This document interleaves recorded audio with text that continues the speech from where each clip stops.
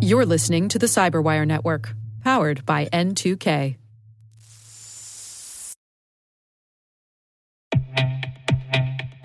With over 8,000 threat hunters analyzing over 65 trillion signals daily, Microsoft works tirelessly with the federal government to keep our nation's data secure. This 30-year-plus partnership is driving mission innovation that is secure by design. Whether optimizing your existing defenses or tackling advanced threats with AI, Microsoft gives you the intelligence and the automation you need to defend at mission scale. Let's work together to stay ahead of emerging threats and secure your mission anywhere. Learn more at aka.ms/fedcyber. That's aka.ms/fedcyber.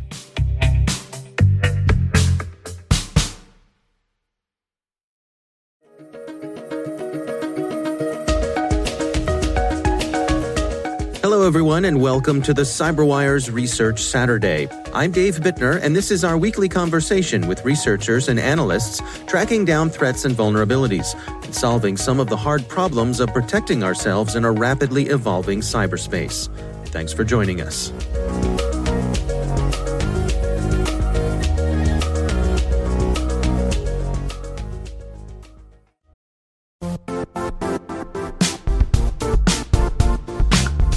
The IT world used to be simpler. You only had to secure and manage environments that you controlled. Then came new technologies and new ways to work. Now, employees, apps, and networks are everywhere. This means poor visibility, security gaps, and added risk. That's why Cloudflare created the first-ever connectivity cloud. Visit cloudflare.com to protect your business everywhere you do business.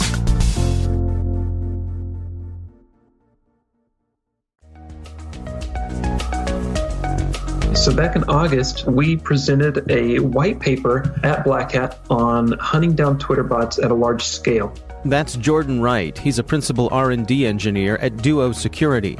Along with his colleague Olabode Anis, he's co-author of a research paper titled Anatomy of Twitter Bots, Amplification Bots.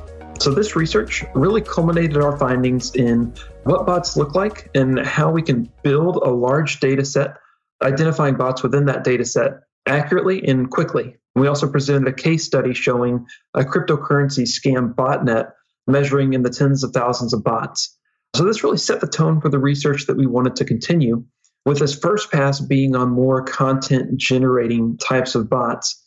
But then we took it a step further. Back in October, we posted a blog post covering what we call fake followers. These are Twitter accounts that exist only to artificially inflate another account's following numbers. It makes them appear more popular than they actually are.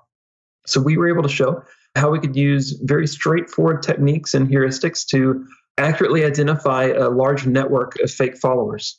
And then the third type of bot that we wanted to explore, and what our research just this week covers, is what we call amplification bots. These are bots that we consider even more damaging than fake followers. So amplification bots work by actively retweeting or liking tweets. Their goal is to make information appear more credible than it is, as well as distribute it to a wide audience of unsuspecting users. So we say this is more damaging because it's not just about popularity in this case. It's actively spreading and disseminating information and making that information appear credible. So that's where we are today, and that's what our study focuses on is, can we accurately identify amplification bots? And taking it a step further, can we build a crawler that can enumerate amplification bots very, very quickly? All right. Well, you all started out here with the research kind of trying to establish what was normal. Can you take us through it? What was the process there? Sure. That's a process anytime we go into identifying bots on Twitter is we first have to ask ourselves, what's the normal behavior?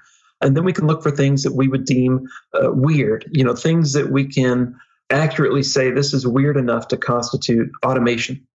So in this case, we took the same data set that we built during our first round of research, which consisted of 576 million tweets. And we asked ourselves, what does the ratio of retweets to likes look like? So in this research, we only wanted to focus on amplification bots that retweet tweets. We didn't focus on those that like tweets because there wasn't API endpoints in place where we could gather that information very easily. So looking at these ratios, it intuitively makes sense. If you're on Twitter, you're scrolling through, you'll notice that generally tweets will have more likes than retweets. This makes sense because it's kind of a lower impact action. I'm not spreading it to my own followers. I'm just acknowledging that tweet. And we found the same thing within our data set. So in fact, we found that 80% of the tweets in our data set had at least more likes than retweets. So we can say that it's fairly weird for a tweet to have more retweets than likes. And again, this intuitively would make sense if you're just scrolling through Twitter. Right. So this was one metric that we used to identify if a tweet was being actively amplified. And we were really conservative. Our estimation for whether or not it was amplified was, does it have 5 times as many retweets as it has likes? Because looking through our data set, we found that's very, very weird and doesn't happen much at all. And so that was one heuristic that we used. And we used 2 others as well. The first is how chronological a user's timeline is. Most users, as they're interacting with Twitter, will have a fairly chronological timeline. I'm going to author tweets, and those are going to be in order. The things that I retweet are generally going to be in order. There's going to be the rare scenario where perhaps I stumble across an older tweet from a while back that just caught my attention. But in general, things are going to trend in one direction. Now, let's just pause there for a second to make sure I understand what you're saying. So what you're saying is that both the tweets that I generate and the tweets that I'm interacting with will have basically a chronological sequence to them. There won't be a lot of jumping around in time. Is that how you describe it? That's exactly right. And we call those jumping around in time inversions. The idea being if the next tweet in my timeline is, let's say the tweet before was older, and then my tweet is newer in that case. But then if I go back in time, that's an inversion. I went from older to newer to older. And that could happen occasionally for normal timelines. But in the case of bots, we found that happens much, much more frequently. This is because whenever they get their orders to go and retweet certain numbers of tweets, they could be older tweets, they could be brand new tweets, but it's really all over the map, these inversions. We see a significantly higher number of them for what we would consider bot-like behavior. So when you're looking at one of these bots, do you see that, this particular bot has been assigned to start retweeting from this legitimate account? Is it that straightforward? We see a mixture of accounts that they're retweeting. We, of course, can see who they're retweeting, right. And that gives us an indication on who they're designed to go and amplify, whose content they're designed to go and amplify. And it may be the case that it's one person, it may be many people from a really diverse set of backgrounds and interests, which is another indication that perhaps this is automated bot-like behavior because there is no clear trend in the type of content that they're amplifying. And on that note, that kind of leads into the third heuristic that we used during this research, which is how many tweets in their timeline were retweets. So the average user, their timeline consists of right around 37% retweets. Usually they're going to have more than that being original content that they author themselves. So whenever we want to consider if an account is bot-like, one of those heuristics that we apply is whether or not their timeline consists of 90% or more retweets. This is because the bots that we encounter, that's really all they do. They just retweet content. So using these 3 different heuristics, how many tweets in their timeline are retweets? Are they amplified, having that 5-to-1 ratio of retweets versus likes? And how many inversions they have allows us to very accurately identify amplification bot-like behavior.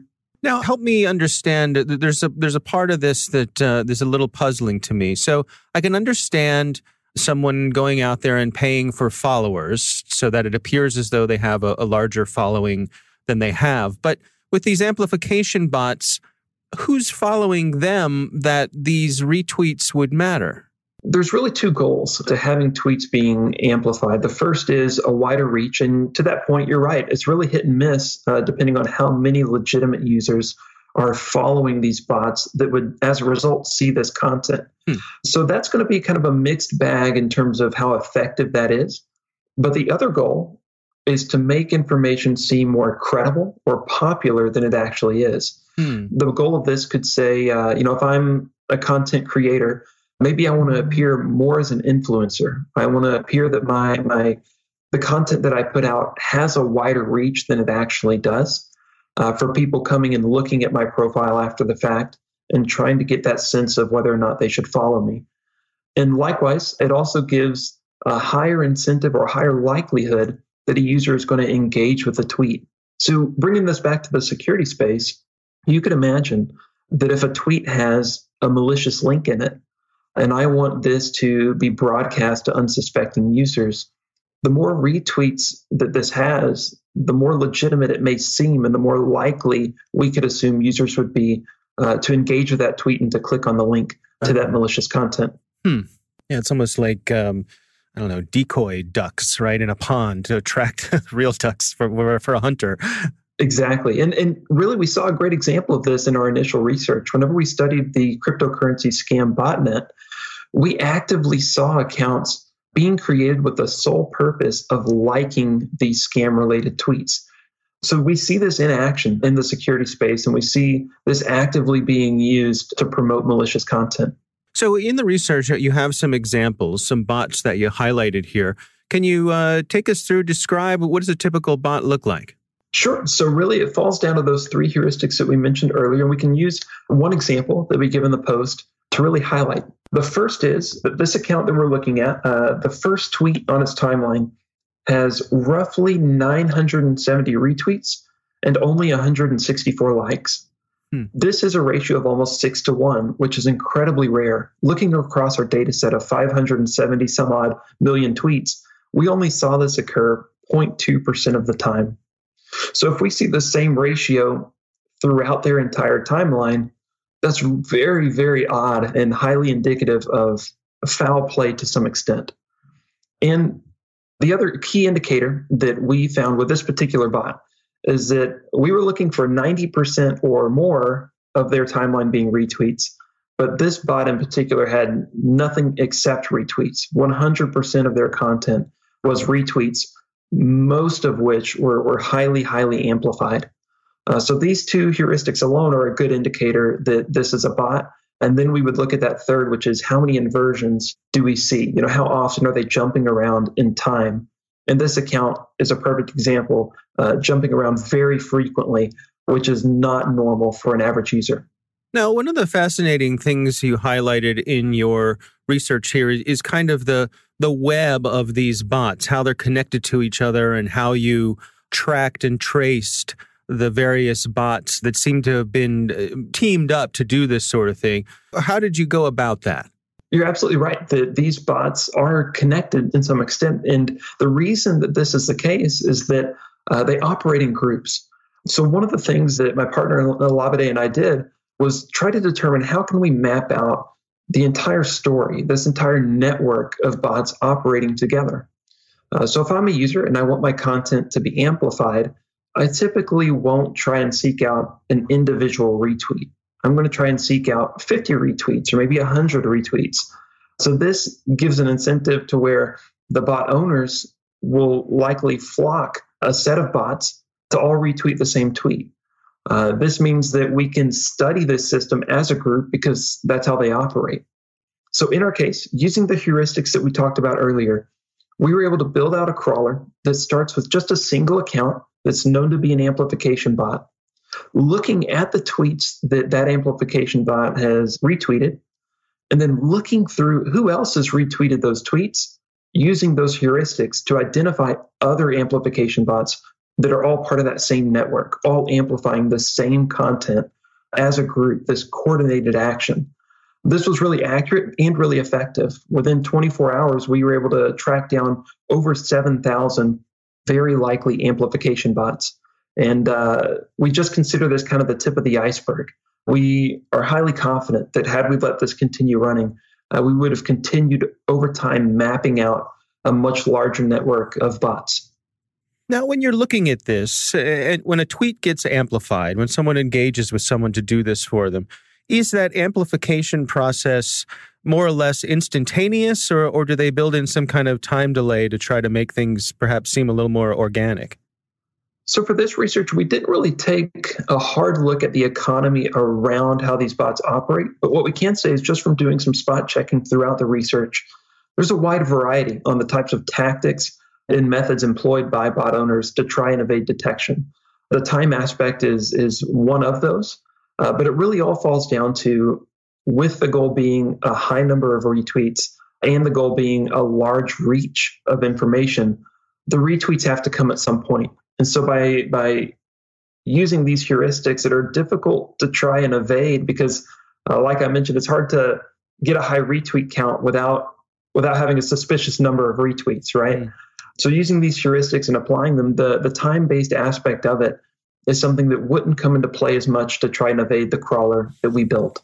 So did you notice anything in terms of turnover of these amplification accounts? Do they seem to be running without any risk of them shutting down? I guess I'm asking, do they stay around for a while, or do they seem to be shut down?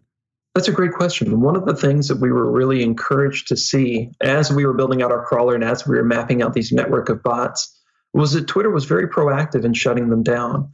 It would be almost the case that we would come across a bot and very shortly after that bot would have already been suspended, which, from a research perspective is exactly what we're hoping to see when we start engaging and trying to find these bots.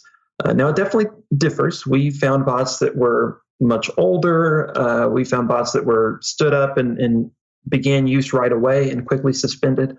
So it's kind of all over the map. But as a general trend, we're really encouraged with how proactive Twitter was in shutting them down. And so what do you suppose the conclusions that you've drawn here, how do they inform folks who are going about their day-to-day work trying to protect their organizations? What are some of the take-homes for them? So it's all about remaining vigilant on Twitter and just trying to keep a close eye on, especially whenever it comes to malicious content, kind of looking back at the cryptocurrency scam where we saw this being used quite a bit. If something appears too good to be true, it likely is. But the other benefit of our research is really focusing on enabling other researchers to take our work, build on it, and improve it in really interesting ways. And we're already seeing that happen, which is really exciting. We're seeing third-party researchers come to us saying, we were able to take your tools and your methodologies and apply it to this particular discipline or apply it to this particular area with these really fantastic results, which is just the very best thing that we can hope for from a lab perspective. This is why with this research, like the fake followers and like our original Don't At Me study, we're releasing the code that we wrote to detect these amplification bots using a crawler. We're open sourcing all of it so that other researchers can take, build on, and improve it. Our thanks to Jordan Wright from Duo Security for joining us. Along with his colleague Olabode Anis, he's co-author of the report Anatomy of Twitter Bots, Amplification Bots. That's on the Duo website. We'll have a link in the show notes.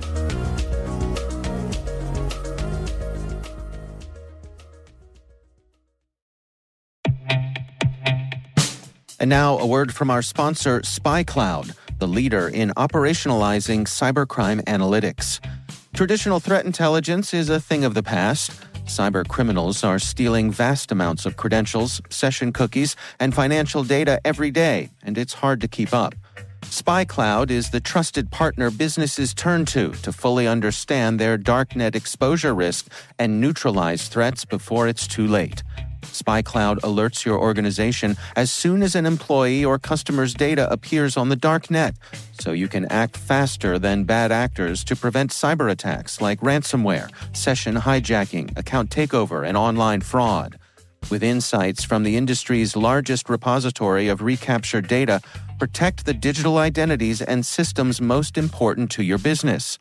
Get your free corporate darknet exposure report at spycloud.com/cyberwire and see what information criminals have in their hands today. That's spycloud.com/cyberwire.